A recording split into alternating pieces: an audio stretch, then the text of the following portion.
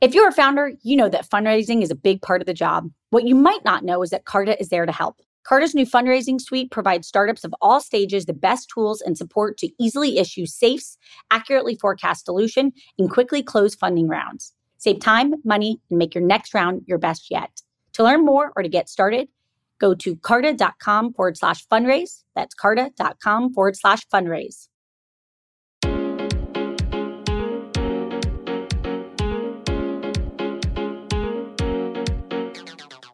Welcome to Inc.'s The Founders Project with Alexa Von Tobel. I'm Alexa, the founder of LearnVest, author of New York Times bestselling book, Financially Fearless, and second book, Financially Forward. I'm also the founder and managing partner of Inspired Capital, a venture firm focused on the entrepreneurs of the future. Each week, we sit down with a top founder to share their story of guts, inspiration, and drive.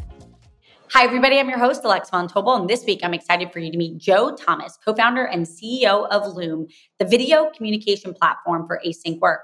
Joe leads Loom in its mission to empower effective communications wherever work happens. Joe co-founded the company in 2015 and has scaled it to over 21 million users with more than 215 million Looms recorded to date. Loom was named one of the 50 most innovative companies of 2023 Best Fast Company and is valued at over $1.5 billion. Prior to Loom, Joe served as director of product at MyLife.com and director of operations at MediaPass. He also co-founded Redesign Agency while at Indiana University. Joe has been recognized by Forbes 30 Under 30, Forbes Cloud 100, and America's Best Startup Employers. He lives with his family today in Atlanta and his daughter, Margot. Let's welcome Joe. Let's just start at the beginning. First things first, what is Loom in your own words? Yes. So Loom is a asynchronous video communication platform, but let's make that a little less scientific. Our mission statement is truly to empower effective communication via video messages at work. So when we were starting the company in 2015, we saw that visual communication was everywhere in the consumer landscape, but it wasn't anywhere in the work landscape. We were using Snapchat and Instagram day to day, and then we would go to work and use Microsoft Outlook, and one felt like the future, the other one felt like the past. And so we decided to see how we could bring video recording and sharing as a day-to-day communication tool to people at work. Take us back and talk about the aha moment to Loom in its current form. It's three co-founders. I was a product manager, CTO is engineer by trade, and our third co-founder, Shahid, was a designer. And we decided to start building together because we loved it, and we decided that it was time to put our skills to the test in terms of being founders. So we showed up to a whiteboard one Sunday, and we all had to bring three ideas to the table.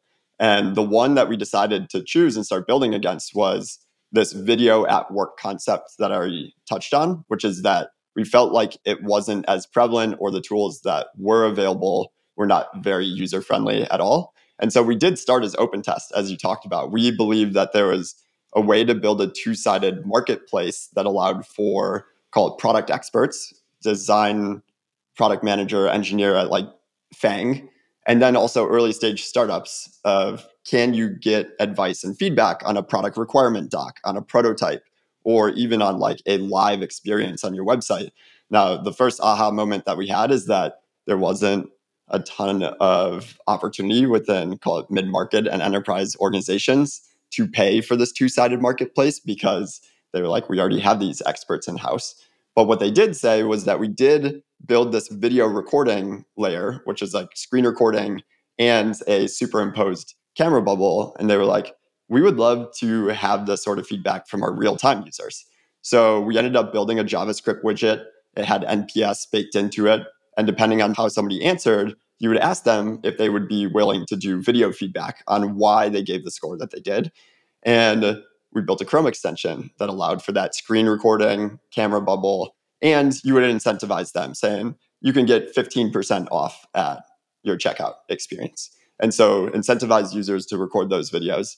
After building that for about like 2 to 3 months, what we found was that a lot of these companies who would see these videos said, I actually want to record these myself, right? Like I don't want to have to go through an NPS widget in order to record a screen recording with a camera bubble. And so we went back to CTO, he's the only engineer at the time, and we were like, hey, second major pivot. I know that you put the team on your back for 5 months now. Can we separate out the Chrome extension from the JavaScript widget and just provide a general recorder. And when we launched that on Product Hunt, and it was the first time that we launched there that it wasn't the 24-hour spike and then pretty much right back down to like minimal usage and engagement. With that, we were like, okay, we did it. We don't know exactly what we did. We built something that users are seeing value in and that it's growing on its own without these artificial marketing moments. And so that's when we started to get a crash course in terms of what change were we delivering to the world. Can you walk us through examples of how typical customers are using Loom? Give us like the range of the day-to-day and maybe even a use case that surprised you. It's interesting to think about the core value propositions of Loom, where folks say it's the most effective way to explain something visually at work.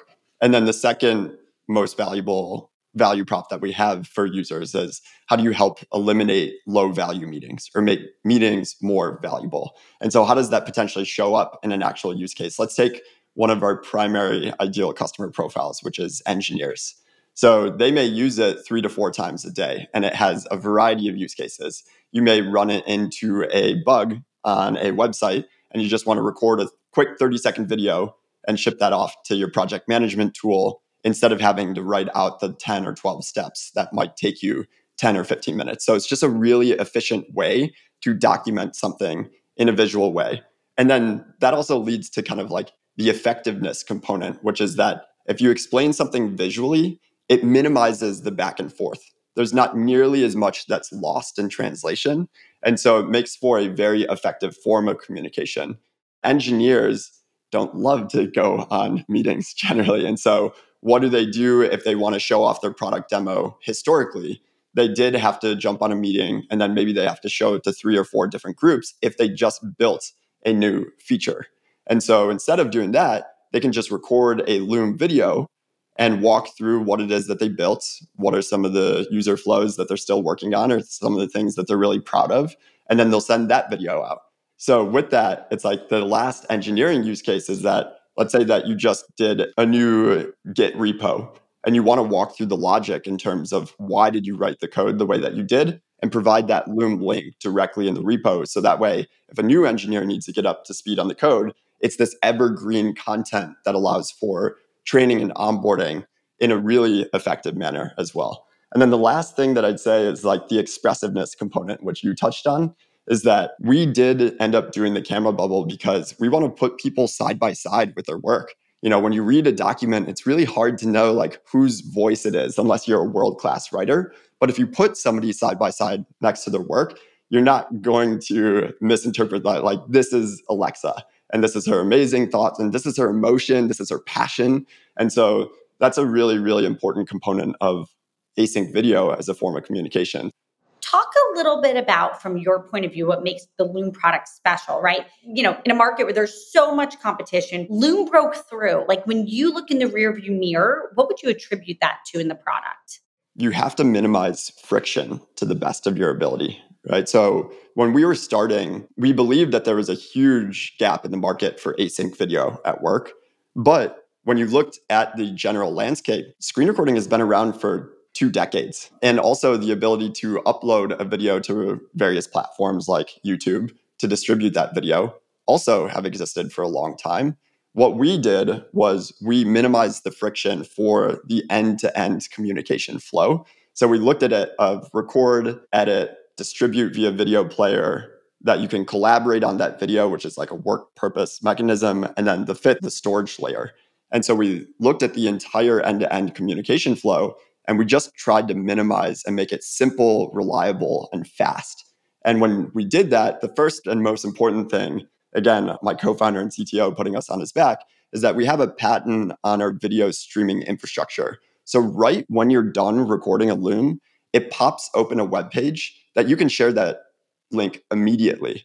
So it took what used to take 10 minutes of uploading to Google Drive or YouTube or Dropbox to share a video, and it just compressed that into nothing, right? Like, so then when you minimize that sort of friction in terms of recording and sharing, you're like, oh, I can use this in a bunch of different ways because I can record 3 or 4 times a day, and that doesn't add up to 30 or 45 minutes of just waiting for it to upload. We really leaned into the human psychology side of what it is to communicate at work. One of the biggest wins that we ever had from an activation perspective is it's silly, but when the camera bubble loads, we just load a pithy statement of like, you look great today, or people love your smile with an emoji. And so we intentionally delay it by 2 or 3 seconds, even though it can be instant, just to mentally prep people to be like, oh, I'm going to put myself out there in the world because people love who you are. And so it's this combination of technical friction and solving it at every step, while also understanding that from behavior change perspective, there's usually deep user psychology things that you need to address as well. I hate hearing my own voice. So I think those subtle points, Joe, are really important to like just making people really comfortable with the product. Joe, what do you see that is possible in how we're going to work in 5 to 10 years? There are some things that you can actually reasonably predict. Like I would say it's the parallel of Moore's law, which is like, what are the things that seem to be on this trend line that won't stop? And that was one of the early prediction around video was increasingly important. Like the reason why we decided to work in video is because not only was it the largest block of consumer internet traffic in 2015, but when we were looking at Mary Meeker's Internet Trends report, in 2013, it was also the fastest growing over that 2-year period in terms of percentage of internet traffic, which is similar to like Amazon and Bezos, where he was like, oh, internet traffic and e-commerce is like growing exponentially. We should get into this. So I think that these predictions, I just wanted to frame up the fact that like, I believe when Sequoia invested in our Series B in 2019, this is pre-COVID, this is like pre-pandemic. And so part of it was like this belief in video. But I also think that the other part that was accelerated, but is an unstoppable trend, is this component of distributed work. Freedom and flexibility is how humanity has tended to trend over the last century.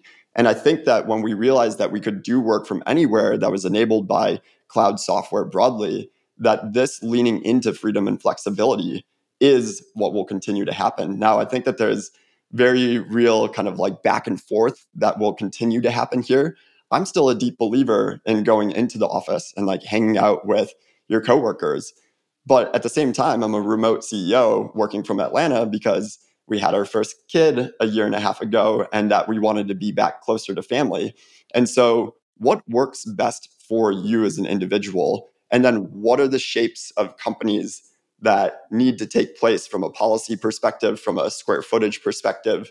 And then I think that the last thing that I have to touch on that I think is going to shake up pretty much everything in work is AI, right? Like I know it's a buzzy topic generally, but I think it could change fundamentally like the macroeconomics of what it means to build a business, how many people that you need to do it, what are the sorts of productivity and efficiency that you can have. And so I think that that's the one thing that I know it's going to change everything over the next 10 years, but I don't know exactly how. We're kind of in this like chaotic early phase that's like just kind of holding and waiting.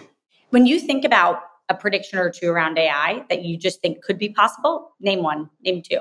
So I think that I'd talk about it in the context of Loom, of like think about video at work. I actually think it's going to be really hard to absorb a lot of, we actually have 95% of our knowledge is in our brains because it's so complicated to like document that and make it available to others. When I think about Loom, I believe that like recording video and sending it can be truly enabled and empowered. We now have auto titles and auto descriptions, but can you push that further in terms of what are the due dates of this? What are the next steps? Who's responsible for what, right? So can you like auto package up a Loom in a way that you just literally sit down and start recording and maybe you ramble for 12 minutes, but we'll give you the compressed 3 or 4 minute version on the other side. So it truly leans into this like empowering effective communication.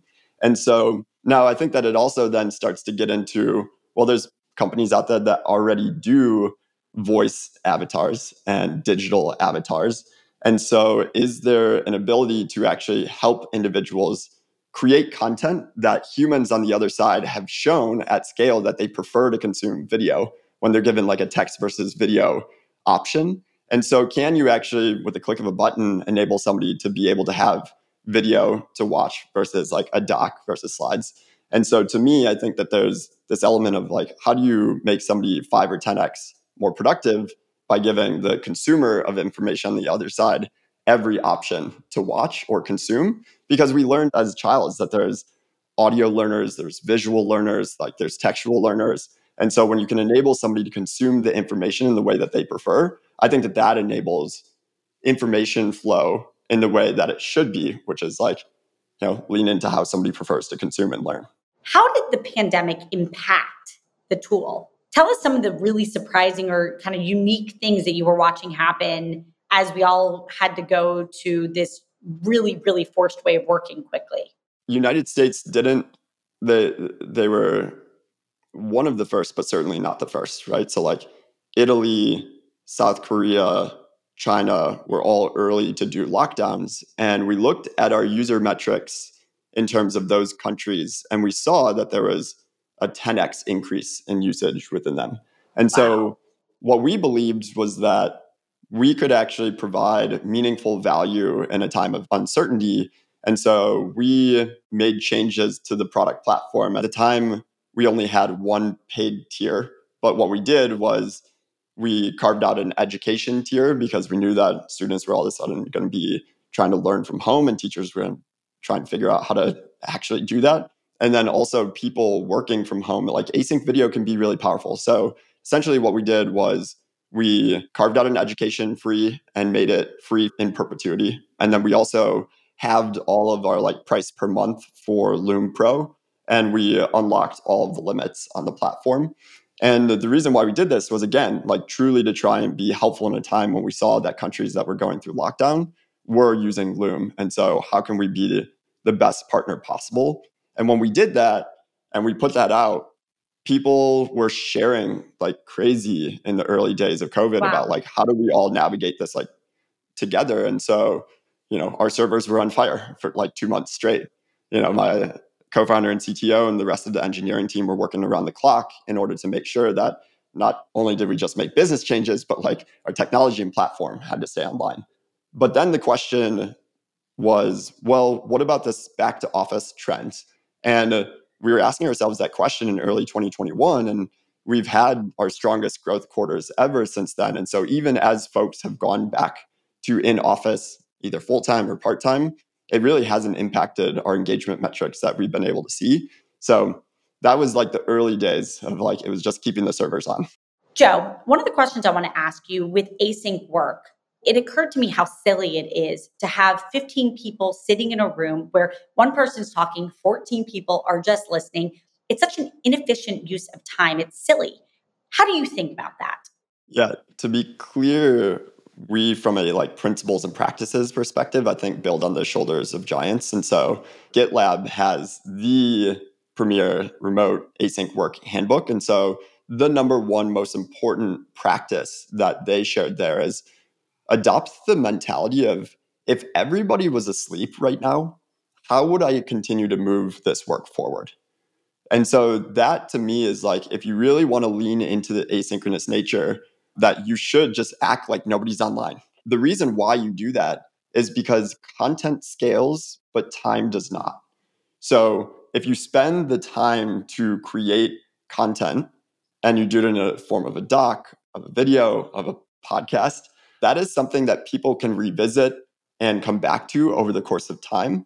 And then the last thing that I would say is that by leaning into asynchronous and by having content documented, that you are actually being more inclusive with the way in which you work. Because in these sorts of meetings, we've all heard it before, but there's the loudest voice in the room, right? What percentage of time is somebody talking relative to others? Does that mean that others don't have really important ideas that they need to bring to the table?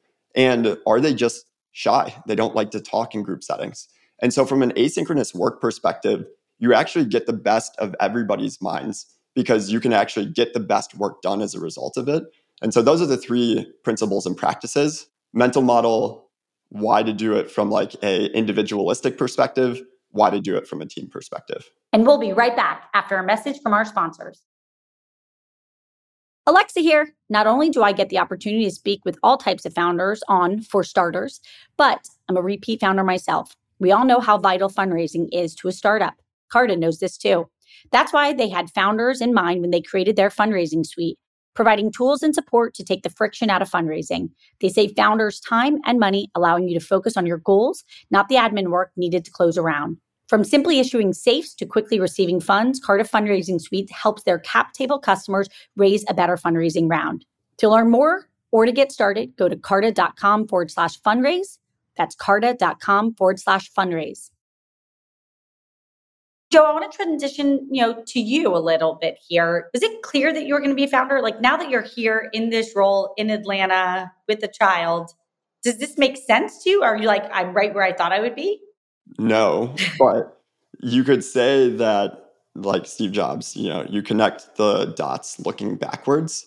And so I actually, growing up in Illinois, I didn't fully perceive the fact that we actually had a relatively entrepreneurial family on both sides, which is that, my grandpa on my mom's side had his own paper printing business. Like he would create custom napkins for local restaurants. Right? And then on my dad's side, I had an uncle that had a local cable hunting channel that he was running himself. This entrepreneurial spirit was always kind of around, but I didn't really perceive of like, oh, I definitely want to do it myself. The Illinois question and like growing up around an entrepreneurial family, I didn't realize it until I was starting Loom. I was like, why? Why is there this like drive to be my own business owner? And the joking thing that I like to say is that like I was too big of a pain in the butt to my former employers that like I had to be my own boss.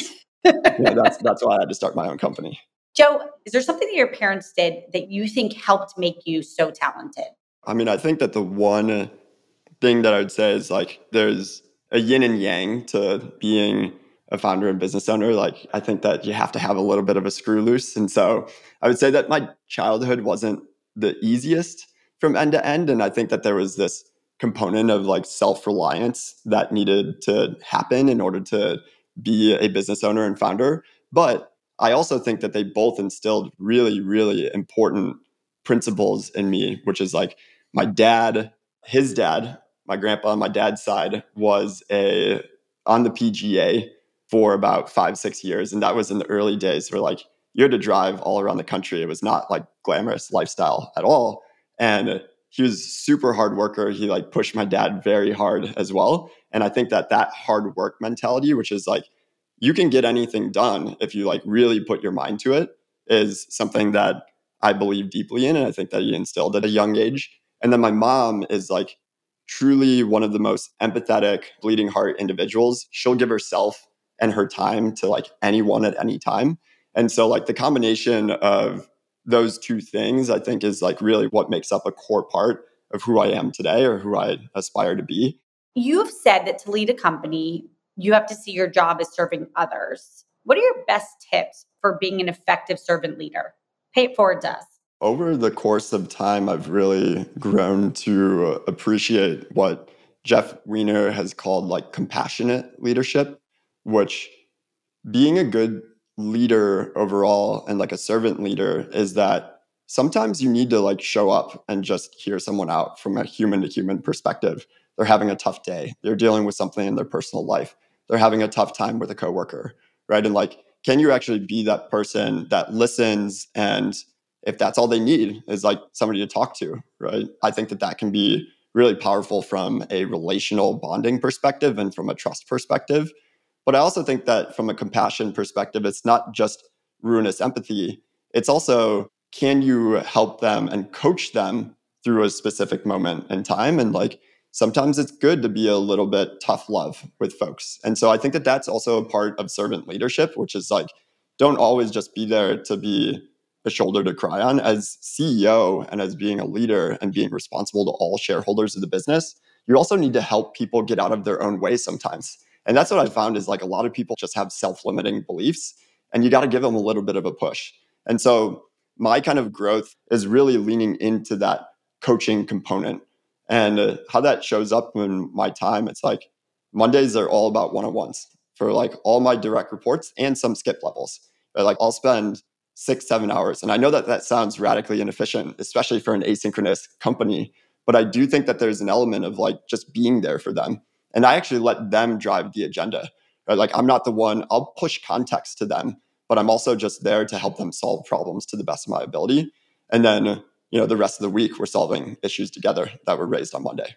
What have you learned about managing risk now that you're, call it, let's almost a decade in? That the role of the CEO is risk mitigation, which is the fact that it's fundamentally a resource allocation role, right? Whether it is actual dollar capital, whether it is human capital, everything has opportunity cost. And what you need to understand is what is the maximally beneficial short, mid, and long term path to take.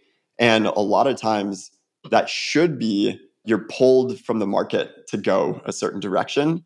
And what I'd say is that there's a little bit of hubris over the course of 2020 and 2021 where you're building a lot of products, like you had a lot of capital, you felt like you had infinite resources. And ultimately, what I've learned from a risk mitigation perspective is what is the actual impact size of how we're spending these dollars or this, like the people on the team, and what is our confidence score associated with it? What is the research and data that backs it up? And ultimately, that is the role of a CEO. What I would really, for those listening that are like early stage founders or CEOs, really adopt this mental model of I am a capital allocator, right? And Yep. I need to make sure that those dollars are used to the best of my ability. And that's what risk mitigation is. How do you manage stress? How have you learned to manage stress? How do you cope? You need to take care of your personal health first. The first thing is like good night's sleep, right? Like everything is built from good sleep. The second thing is like, I have to exercise. Like weightlifting is the thing that makes me feel best, but like cardio is also good to sweat things out. I think a lot about what I put into my body of like consuming. And so like trying to eat healthy to the best of my ability, drinking smoothies every day. And then the last thing that I'd say is like find inspiration, whatever that is for you. Because for me, now that I have a 15-month-old daughter, she is just the light of my worlds and she's so fun to play with. And yes, like babies are exhausting, but now I've found this new form of inspiration where it used to be I had to go on a hike, like I had to go to a museum or like go see artwork from a certain artist. But now I just walk out my office door and I got Margot and like that's all the inspiration I need. As a founder, is there something you hold as sacred? Trying to truly build the most value for humanity during my time on Earth and doing it with a team that I love. Those are the things that I feel like as we've like vacillated over the course of like 7 years is just leaning into those two things and making sure that you're living up to them to the best of your ability, I think is the thing that I hold most sacred at this point after 7 years. Joe, we're going to move to the quick fire round. I'm going to ask you a question. First thing that comes to your head, we'll go fast. Best interview question you like to ask? I think that there's an interview holistically called a top grading interview. If you haven't heard about it before, it actually walks people through their life story and why they made certain decisions at certain points in their career. And a lot of times you hear on the other side of conducting this interview, like, wow, I've never been through something like this before. And I actually learned something about myself through the structure of these questions. And you get a true understanding of why somebody made the decisions that they did. And like that'll get you to their core characteristics and what drives them. Any quote that matters to you? Might be a little bit morbid, but memento mori, I think, is just something that basically means we're all going to die one day. And to me, that is really powerful and potent if you're like sitting there and doom scrolling on Twitter or Instagram. It's like, is this what you choose to do if you truly knew that you were going to die at some point? And so it shakes me out of, am I being lethargic or am I spending my time and attention most valuably? So I know it's a little bit morbid, but I found it to be a really powerful, like, come on, spend the time the way that you want to. Your biggest pinch me moment to date at Loom? It was when there was a wall-to-wall purchase at like a 10,000 plus employee company that was Atlassian. And I was like email exchanging back and forth with the co-CEOs. And they're like, yeah, we're in, let's do this. Like we believe deeply in Loom and what value it could provide. And I remember like, basically running home and being like, Maggie, like we did it. A book that's changed your life? It's called The Information by James Glick.